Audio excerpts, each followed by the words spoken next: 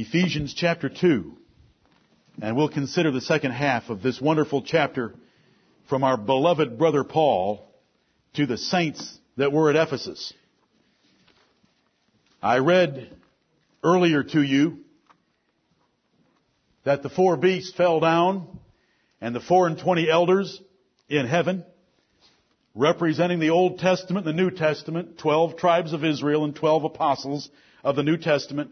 The 24 elders fell down representing both testaments, and they worshiped and praised and sang a hymn that they were thankful for the redemption that they had out of every tongue, tribe, people, and nation.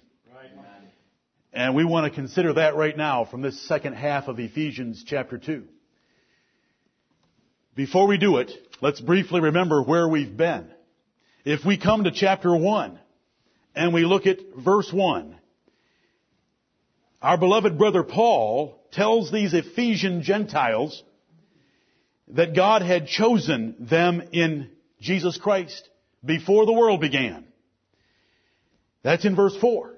In verse 5, He had predestinated them to be adopted by God through Jesus Christ to Himself, according to the good pleasure of His will. Amen. We saw that in verse 6, that to the praise of the glory of God's grace, He has made us accepted in the beloved. We look in the Word of God and we're told as ministers to rightly divide the Word of truth. There are concepts in the Bible that need to be divided, and one of them is salvation. We first of all divide salvation into its eternal phase, because when we look in chapter 1, we see that God chose some in Christ before the world began. We call that the eternal phase of salvation because it was based upon the will of God before there was even an earth. Amen. Do you know when your name was written in the book of life?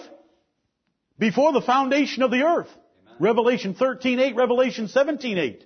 That's when you were chosen in Christ Jesus before the world began. Right. And you were predestinated. That means your destiny was determined beforehand that you were going to be a son of God. God was going to save you out of this fallen race to be His son. So we have the eternal phase of salvation. But a price had to be paid. So God chose us in His Son, Christ Jesus. Amen. And He sent Christ Jesus into this world 4,000 years after the foundation of the world, 2,000 years ago. And Jesus Christ paid the legal price for our redemption. Right. He shed His own precious blood. And that's the legal phase of salvation. And that's right there in verse 6. Where it says, to the praise of the glory of His grace, wherein He hath made us accepted in the beloved. The beloved's Jesus Christ. God having chosen us in Him, then Jesus dying for us, Jesus dying made us acceptable to God. Right. The issue, the big issue in salvation, is not us accepting Jesus or us accepting God. It's God accepting us because we're in Christ Jesus, where we were chosen before the foundation of the world. When we stand before God, the issue that is going to be foremost on our souls is God going to accept me? And do you know what He says here? He chose us and He predestinated us that He would accept us because He made us acceptable in the beloved. Amen. If you look at me, there's nothing acceptable about me. Nothing.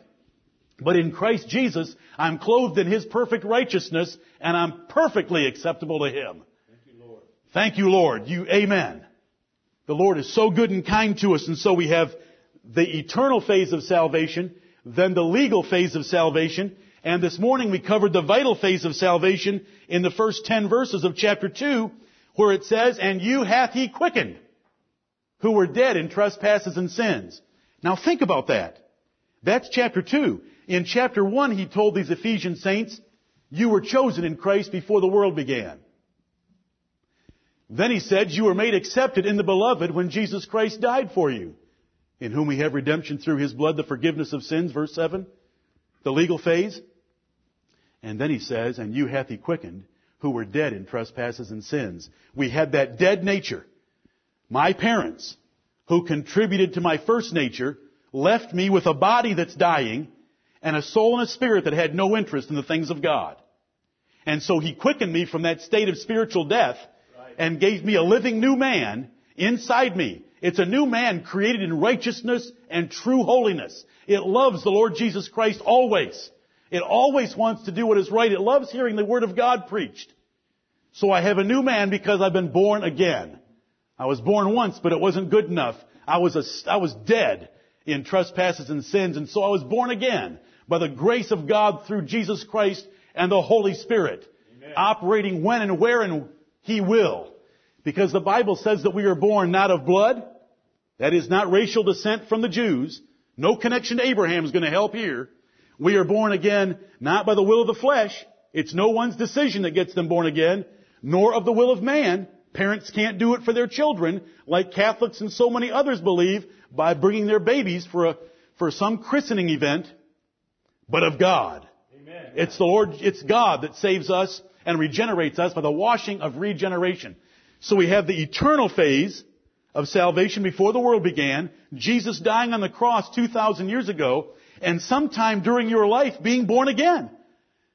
Jesus Christ said to each of us, live. Right. And in that voice, like He spoke to Lazarus in the tomb, we came into life. Right. He didn't offer Lazarus life. He said, Lazarus, come forth. And that voice itself was a life-giving voice that raised Lazarus from the dead, just like we are quickened when Jesus Christ says, live to us. Right. And the Holy Spirit regenerates us by putting a new man that is alive toward God in our hearts. Amen. Then when we hear the gospel, we say, that is the truth. I love that message. I love that Savior. I want to obey that Savior. That's the result. And we call that conversion. And that's the practical phase of salvation. And that is a lifelong process. When I was born the first time, it took me about a year to walk. It took me about 2 years to get potty trained. And it took me about 3 years to talk intelligently, if I could do it then. It took me 5 to ride a bike. You know, we make progress slowly with my first life. And we're given that new life when we're born again. Cornelius was born again before he ever heard the gospel. Cornelius was in his house praying to God always. He was fearing God with his whole house. He was giving alms to the people that God accepted. He was born again. But he needed Peter to tell him a few more things, just like I needed my parents to tell me that there was a room in the house called a bathroom. Just like my father when he brought home that first little red bike with 2 wheels, and I fell off it so many times. But eventually I learned that if I would jump on that thing and pedal, I could go somewhere. You remember, you all did that. And you know, when we're born again, we have a new nature inside us, but we're not taught very well. And the gospel ministry comes along and starts to teach us the Word of God. And the new nature says, that's the truth. I believe that. I love that. Teach me more.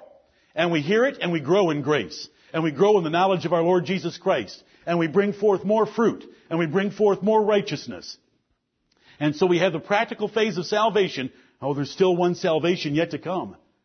You know, the Apostle Paul said, now is our salvation nearer than when we believed. He wasn't saved yet. Romans 13:11. Paul said he wasn't saved yet. Well, in one sense, he wasn't saved yet. Are you looking forward to the next salvation? Amen. Our bodies are going to be ripped out of the ground, put back together and glorified, and we're going to be reunited in heaven, body, soul, and spirit, and we're going to be with the Lord forever. And that's the final phase of salvation. Amen. That's how the Bible divides up salvation. As you go through Ephesians, you get parts of all of it. And so we've come to verse 11, and it's going to be about that practical phase of salvation. These Ephesians were Gentile pagans. Remember, we went to Acts 19 and found out about these people. We went to Acts 19 and found out that they were practicing witchcraft.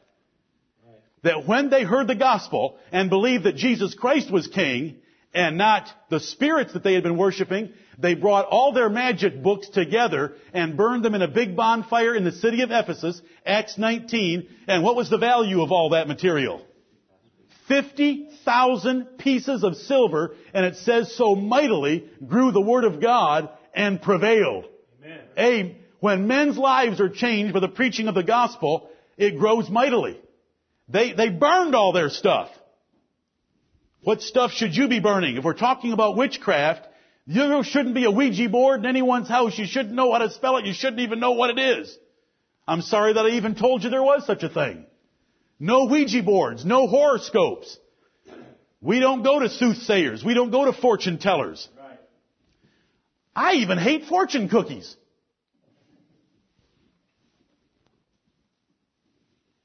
Some little Chinese cook in the back room that's putting together a little bit of wheat and water isn't going to tell me what's going to happen tomorrow. Right. What is it? The year of the dog? What is this year? The year of the dog. Oh, how noble. It's the year of the dog. Let's worship the dog. That's why I hate fortune cookies. They don't know what's coming tomorrow. There's only one being that knows what's coming tomorrow. Right. It's my Father. Amen. And He's God in heaven. And He told me not to have anything to do with witchcraft. We don't get very excited about Harry Potter. In fact, we would have a bonfire of Harry Potter if we could, because Harry Potter is promoting witchcraft to the youth of America. That was Ephesus. Here's the problem at Ephesus, and I wish you'd grip this. They were Gentile pagans. Right. They weren't even close to being descendants of Abraham. Do you know that 85% of your Bible was written by Jews to Jews? Mm-hmm.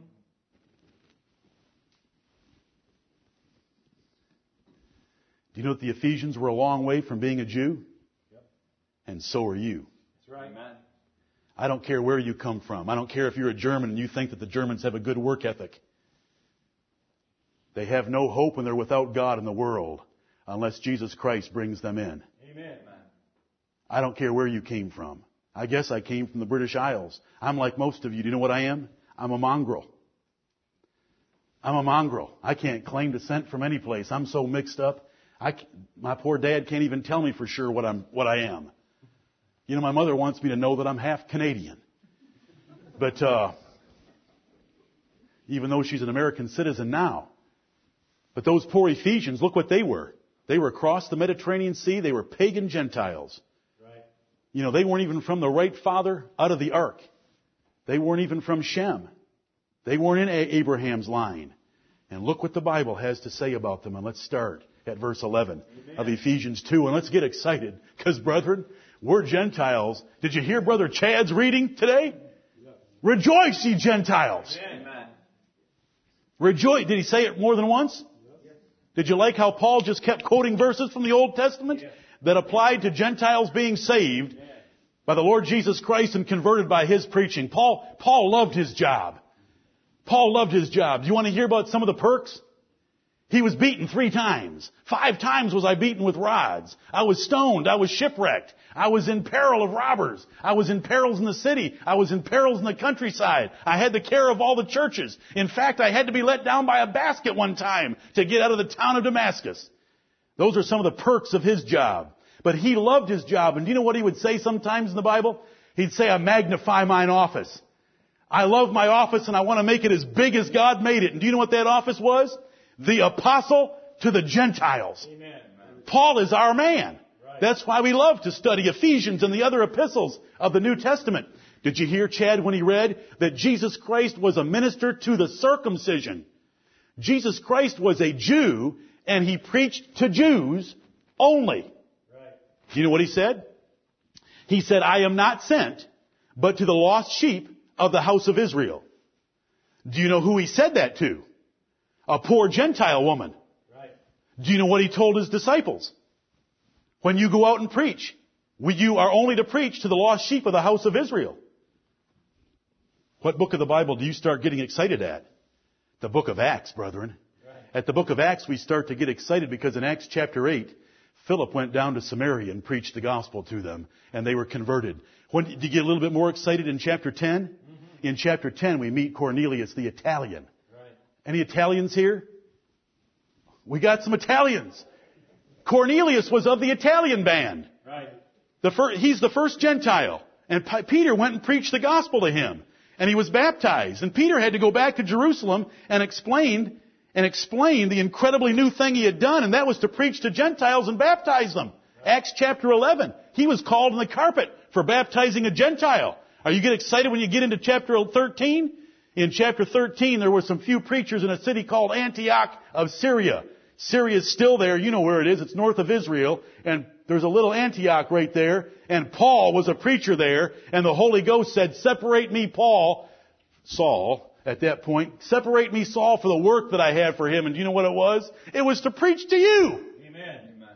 You know what I mean by that? It was to preach to the Gentiles and to write epistles that we have right now. This is to us. Right. Look at this, verse 11. Look at this. Paul tells these Ephesian saints to remember something. Right.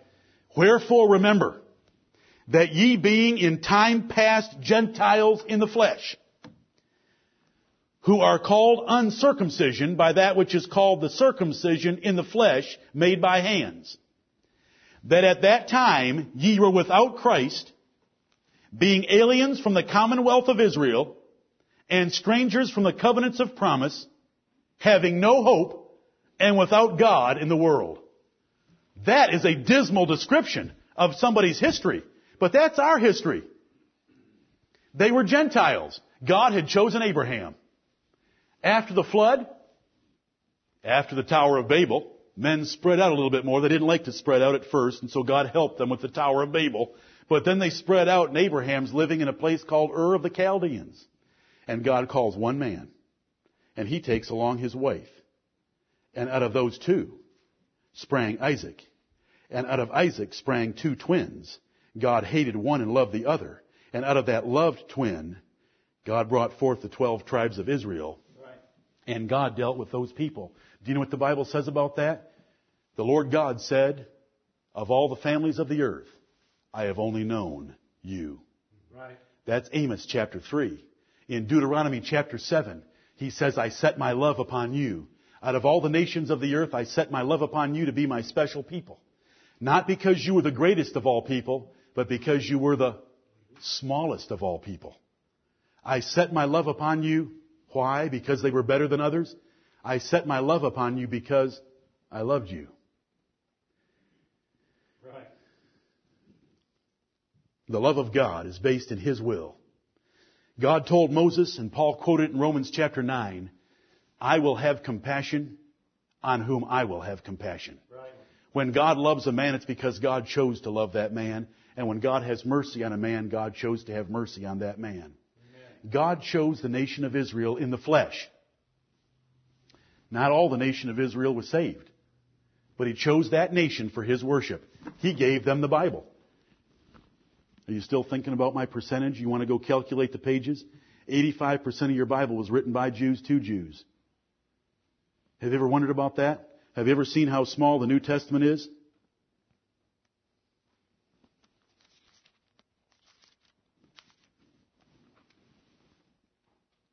See, the New Testament's only a quarter of the Bible. But the Gospels are still describing Jesus preaching to Jews. Jesus is still saying things like in Matthew 23, He says, the scribes and the Pharisees sit in Moses' seat. Therefore, whatsoever they bid you to observe, do. Just do not after their works. He's still telling the Jews to obey the scribes and the Pharisees because He was a minister of the circumcision to the circumcision. I don't care where you came from. It doesn't matter what side of the earth. It doesn't matter what language group. It doesn't matter what national descent you have. We were cut out. Right. Because God chose that one nation. He dealt with them all the way from Abraham until the Lord Jesus Christ for 2,000 years. And then He brought in the Gentiles and united them together in one body. And that's what we're about to read. But those poor Ephesians over there, for 2,000 years, they knew, they had heard the history. They had read the history in the Bible. If you were going to worship God, what city did you have to go to? Jerusalem. Remember the woman of Samaria? I know I could be turning you to these places, but I want to try to end on time. So you don't want me to turn to these places. Remember the woman of Samaria? She said, our fathers worship in this mountain, and you Jews say that we have to worship in Jerusalem. What did Jesus say? The hour is coming when neither in your mountain nor in Jerusalem is the Father going to be worshipped. Amen. But the Father is going to be worshipped in spirit and in truth in Greenville, South Carolina. That's what He said. Because the gospel was going to go out to us Gentiles. Right. The Jews had everything. They had a priesthood. They had a Day of Atonement. They had a sacrificial system. They had all the ordinances that God chose for them to worship Him. They had a little physical ordinance that happened to 8-day-old boys when they were circumcised. And so that's what that 11th verse is talking about. The Gentiles were ridiculed by the Jews because they weren't circumcised. What did David say when David came with some cheeses and some bread for his brothers when they were fighting the Philistines, and he sees that 9-foot 9-inch giant come out? What did David say? He said, come on. Did he say something about, what's that uncircumcised man blaspheming the God of Israel? That's how Jews thought of Gentiles. That's how they thought of you. That's how they would have thought of me. There was a great divide between them. The Jews hated the Gentiles and the Gentiles hated the Jews. The Jews said you can only worship in Jerusalem. You can only worship in our temple. You can only worship with our priests. And God dwells in a little secret room that we have that you can't see, that our high priest goes into once a year with blood, which is called the holiest of all. We have a special rite that distinguishes us as Jews from all other men. And that was circumcision. And the two hated each other. And there was a difference made. When God sent His nation into the land of Canaan, there were 7 nations in the land of Canaan. You remember, you've read all the ites, Hittites, Jebusites, and all the other Amorites and Canaanites. There were 7 nations, and God said, wipe them out. Annihilate them. They're so wicked. They look like Americans. They look like Americans when you read about their sodomy and adultery and other sexual crimes in Leviticus 18, Leviticus 20. They looked a whole lot like Americans. And God said, wipe them out for my people's sake, Israel, the Jews. And so there was that distinction. The Jews hated all other nations. When Jesus Christ arrived and preached, what was one of the ways they tempted Him? They came to Him and said, should we pay tribute to Caesar? Because they already had a nationalistic spirit that hated that Roman government. Always a division between the Jews and the Gentiles. And so we read that in Ephesians chapter 2 and verse 11, because Paul is reminding these Ephesians to think about where they came from. And we need to think about where we came from. Right. We were cut out of the worship of God. We had no part in the church of God. That Old Testament was called the church. It's called the house of God. It was the temple of God. It was the kingdom of God. It was the household of faith back then. That's where the people of God were. When you think of all the great patriarchs, Abraham, and you think of Isaac and Jacob, of course, and Moses, and David, and others, you're thinking of the church of the Old Testament. But those were all Jews. What's an American to do in the year 2006, and what's an Ephesian to do in the year 55 AD? He's cut out. He has no part in the worship of God. He has no right to church membership. He has no sacrifice that can be offered for him. He's without God and he's without hope in the world. Now quickly, it says that at that time, verse 12, ye were without Christ. When it says ye were without Christ, this is where we rightly divide the word of truth. Right. This is where Paul told Timothy, study to show thyself approved unto God, a workman that needeth not to be ashamed, rightly dividing the word of truth. That at that time, ye were without Christ. Now think about these Ephesians. Did chapter 1 tell us that they did have Christ? Mm-hmm. In what way? The eternal way. Because they'd been chosen in Christ. So they weren't without Christ eternally because God had chosen them in Christ before the world began. Had they already been made accepted in the beloved? Mm-hmm. Verse 6. So they were already legally in Christ. Are you with me? This is how we study the Bible. Right. They were without Christ legally. Have we already seen them quickened together with Christ earlier in chapter 2? Right. They're with Christ vitally, but what were they not? They were not practically in Christ, and they had no right to worship God. They had no knowledge of Christ. They had never heard the gospel of Christ. They had never heard the message of peace through Jesus Christ. They had never heard that the sacrificial system had been done away by Jesus Christ. They had never heard that His perfect righteousness was put upon every one of His elect. They had never heard any of that. So it is a practical relationship with Jesus Christ that is in that 12th verse. They were aliens from the commonwealth of Israel. You know how practical that is, because not everyone that was in the commonwealth of Israel was a child of God. It's speaking of a flesh relationship. In verse 11, didn't it say according to the flesh? According to the flesh. We are talking about the outward, external means of worshiping God in His kingdom, in His household, in His temple, in His church, part of His congregation. Do you follow that? So when it says that at that time you were without Christ, that means they were without Him practically. They had no knowledge of Him. They did not know there was a Savior. It's just like Cornelius. He did not know he had a Savior. He was elect. He was justified. He was regenerated. But he didn't know he had a Savior. Who told him? Peter. Who told the Ephesians? Paul. That is what we're getting to right here. Isn't that what you read, Brother Chad? That Paul was going to preach the gospel to the Gentiles, and he went and did it, including the city of Ephesus. That at that time you were without Christ, aliens from the commonwealth of Israel. Alien! You're aliens! You know, that used to mean something in our country. It doesn't mean much anymore. But it used to mean something that we were you were an alien. But we were aliens from the commonwealth of Israel. We were not part of that nation. Do they still call Kentucky the Commonwealth of Kentucky?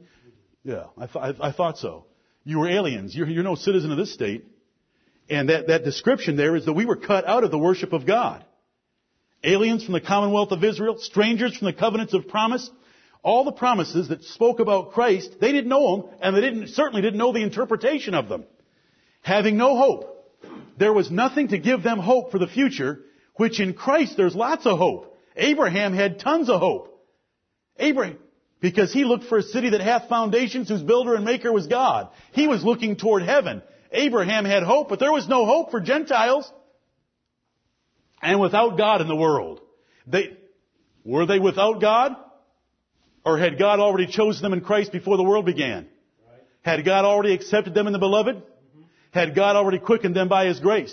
Right. But they were without God in the knowledge of God and how to worship God and what God had done for them. This is the practical phase of salvation as we come down through chapter 2 after verse 11. And so it tells us in verses 11 and 12, because they were Gentiles, they were outside the nation of Israel and the church of God. They were outsiders. There was that special group of people over there that worshiped the true God, that had the covenants of promise, that had the worship of God that He had ordained, and we Gentiles are cut out. But, Amen. Now we had a good but in verse 4, didn't we, of chapter 2? Look at verse 4 of chapter 2. But God, who is rich in mercy for His great love wherewith He loved us, overcame all that sinfulness of verses 1 through 3 and quickened us. Now look at the but we have in verse 13. But now in Christ Jesus, ye who sometimes were far off are made nigh by the blood of Christ.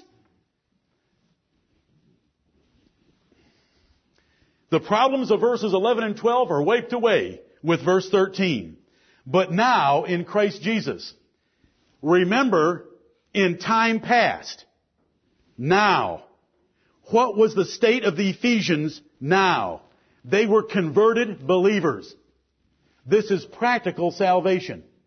This is talking about their practical relationship to God. But now, in Christ Jesus, that is in the personal, practical relationship with Him through the gospel. Believing on Him, knowing about Him. Ye who sometimes were far off are made nigh by the blood of Christ. And he's going to explain that. Jesus Christ, when He died on the cross, accomplished two things according to this chapter. Two things.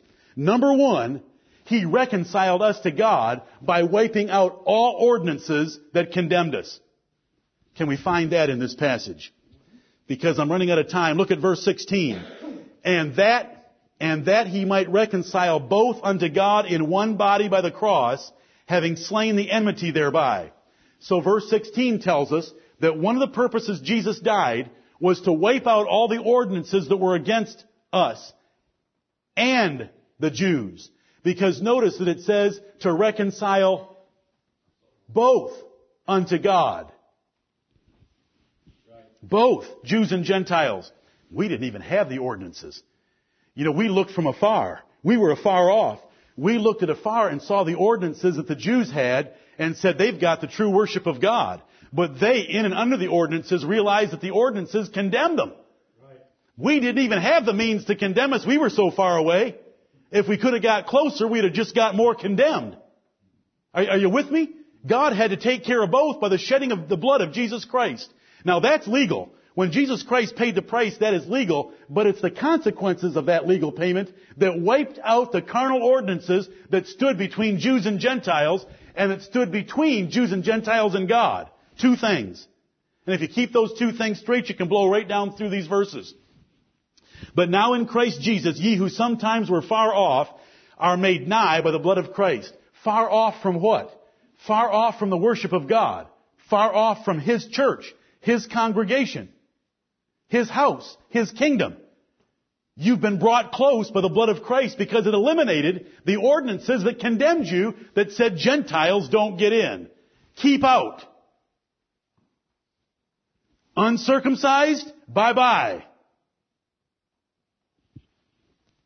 We're brought nigh by the blood of Christ who wiped all of that out. Right. Verse 14, for He is our peace. The Lord Jesus Christ is our peace who hath made both one. Who are the both? Jews and Gentiles. He's made them into one entity, one church, one kingdom, one household, one temple. I'm going to use different words because the Bible uses different words. For He is our peace who hath made both one. This is not He made God and us one. That's taught in other places. The both here are Jews and Gentiles into one body. And hath broken down the middle wall of partition between us.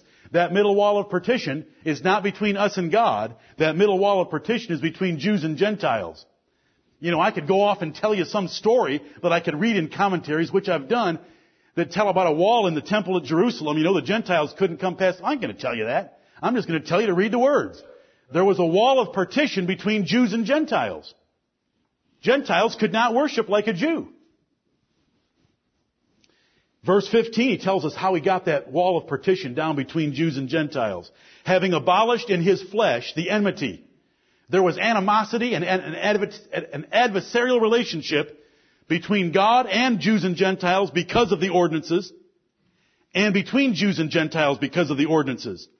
Listen, if you've ever read the Bible, the Jews made their boast of the law. God gave us the law. You don't know anything, you ignorant, stupid Gentiles. And the Gentiles looked in and said, oh, we wish we had those ordinances in the worship of God. The Samaritans tried to fake it in their own mountain.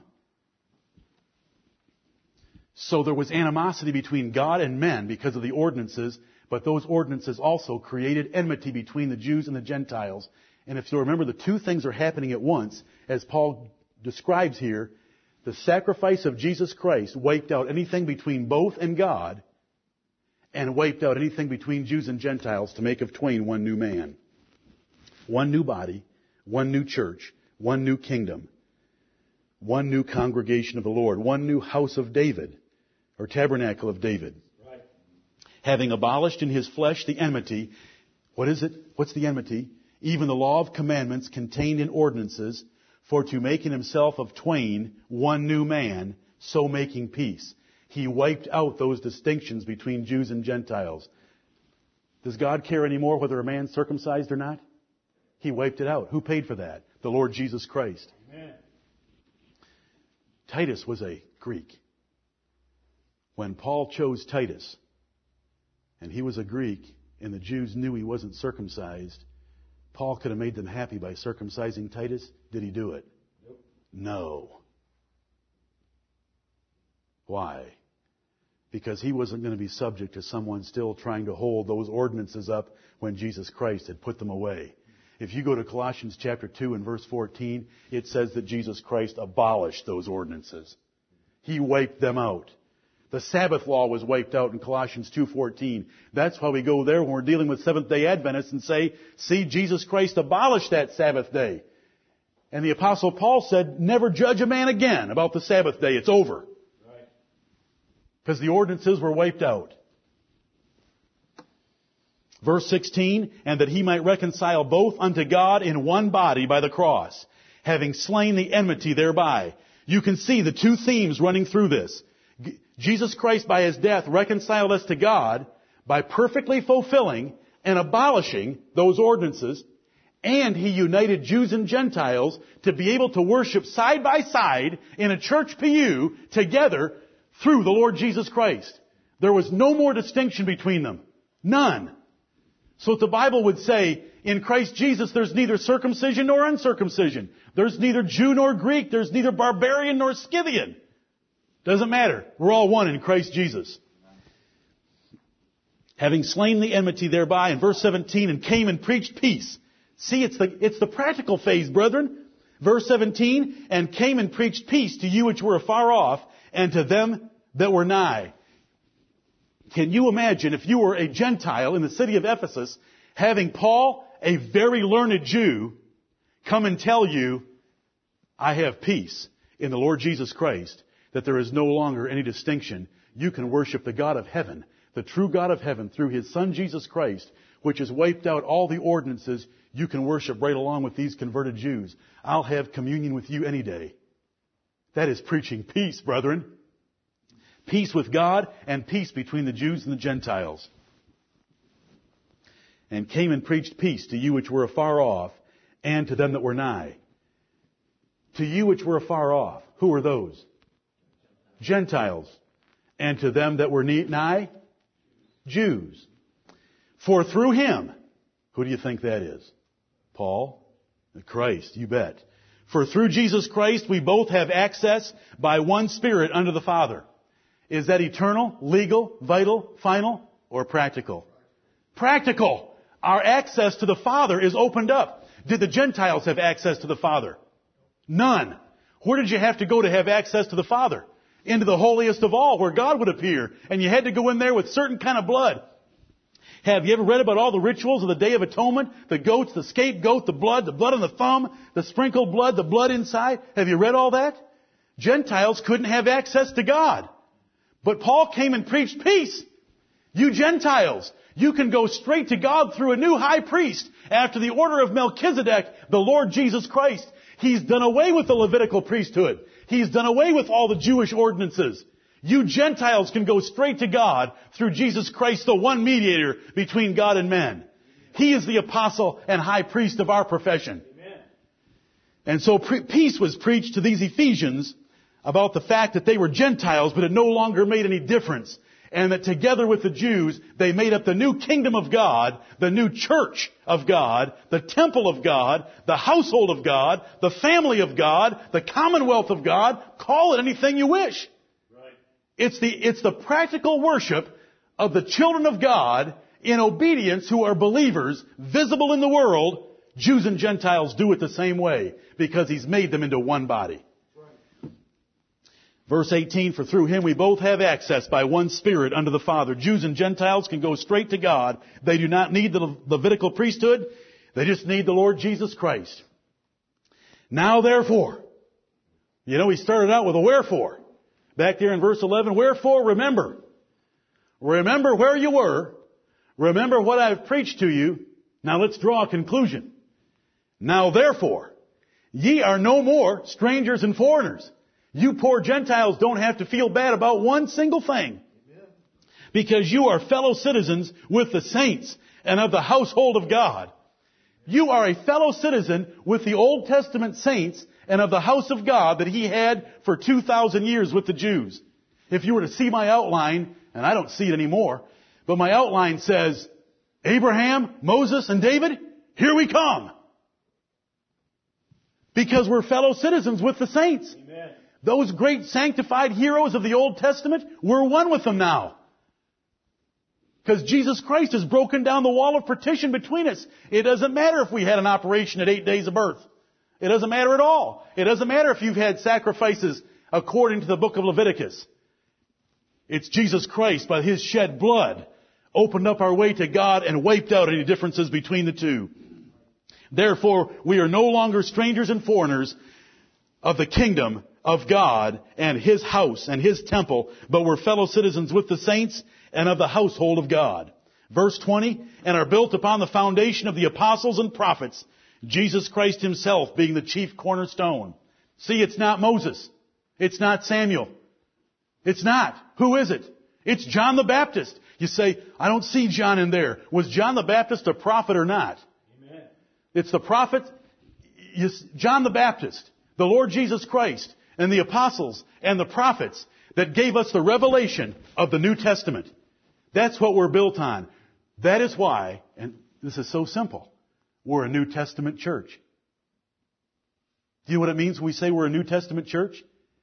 Everything we believe and everything we do is contained in the New Testament that was written down or spoken by John the Baptist, Jesus Christ, the apostles, and the prophets. Right. this little bit of the Bible. And most of it's not the Gospels. It's the epistles of Paul. Do you know what he's going to tell us in the next chapter? I told you about this mystery. I told you about God making this unification of bringing the Jews and Gentiles together because God gave me knowledge of it more than any other man. It's been kept secret since the foundation of the world because God's been dealing only with the Jews. But now through my preaching, He's telling you Gentiles that through Jesus Christ you can come right on in. You're no more strangers and foreigners. You're fellow citizens with the saints. And we are built into a new church. The old church had a tabernacle or a temple. The new church has our temples as our bodies and our temples as a congregation and the whole church and congregation of the Lord as a place that God inhabits by His Spirit. We are built upon the foundation of the apostles and prophets, Jesus Christ Himself being the chief cornerstone. We're not built on their bones.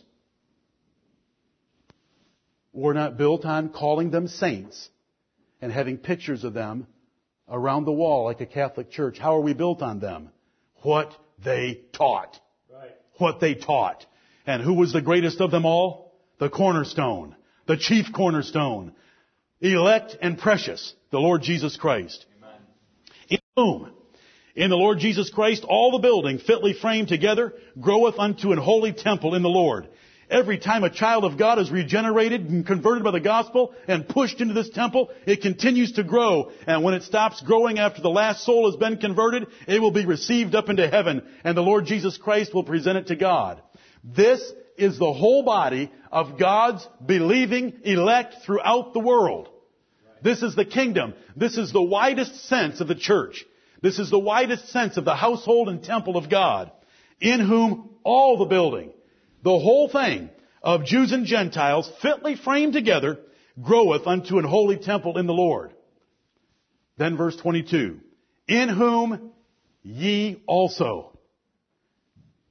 Because we've got ye and because we've got also. Whenever you see also, you got two things being compared. As soon as we see that word also, in whom ye also are builded together for an habitation of God through the Spirit. Not only is there the whole group of God's elect called the family of God, the household of God, the temple of God, there is every local assembly. Every local assembly by itself is the body of Jesus Christ and the temple of God through the Holy Spirit. 1 Corinthians chapter 3 and verse 16, if any man defile the temple of God, him shall God destroy. And what's it talking about there? The church at Corinth. What's it talking about right here? Ye also, the Ephesian saints, have been put together in a local church relationship like we are for an habitation of God through the Spirit. God, the Holy Spirit, lives in churches. He doesn't live in a temple made with hands that had a Holy of Holies and a little 4.5 foot Ark of the Covenant with 2 cherubim over it. He doesn't dwell there. He dwells in the churches of the Lord Jesus Christ who are built upon, New Testament churches that are built upon the foundation of the apostles and prophets. That's where God the Holy Spirit lives in this world. And we have access to God through that Spirit by coming into this assembly. Brethren, this is fantastic news. Right.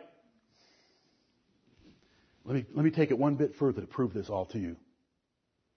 That last verse is talking about the local church at Ephesus. The verses before that are talking about the whole family of God that worships God. In Revelation chapter 2, Jesus Christ gave a message to the pastor of the church at Ephesus. Right. And he said, you've lost your first love. If you do not repent, what would he do? I'll remove the candlestick. What is the candlestick? The Spirit of God. God, the Holy Spirit, makes His churches His habitation in this earth. We don't need a temple in Jerusalem. We've got one in Greenville. And this temple's about to break up and go out the door because inside these walls, there's nothing but cheap carpet. This is not the temple of the Lord. The temple of the Lord is all of us together, built upon the foundation of Jesus Christ, the apostles and prophets. I hope it's simple enough for you, brethren. Rejoice, ye Gentiles. Laud Him. Laud Him, all ye people. Right. God has been merciful to us. He's brought us in to the commonwealth of His church and His kingdom, His house. God dwells with us as a church if we'll be faithful.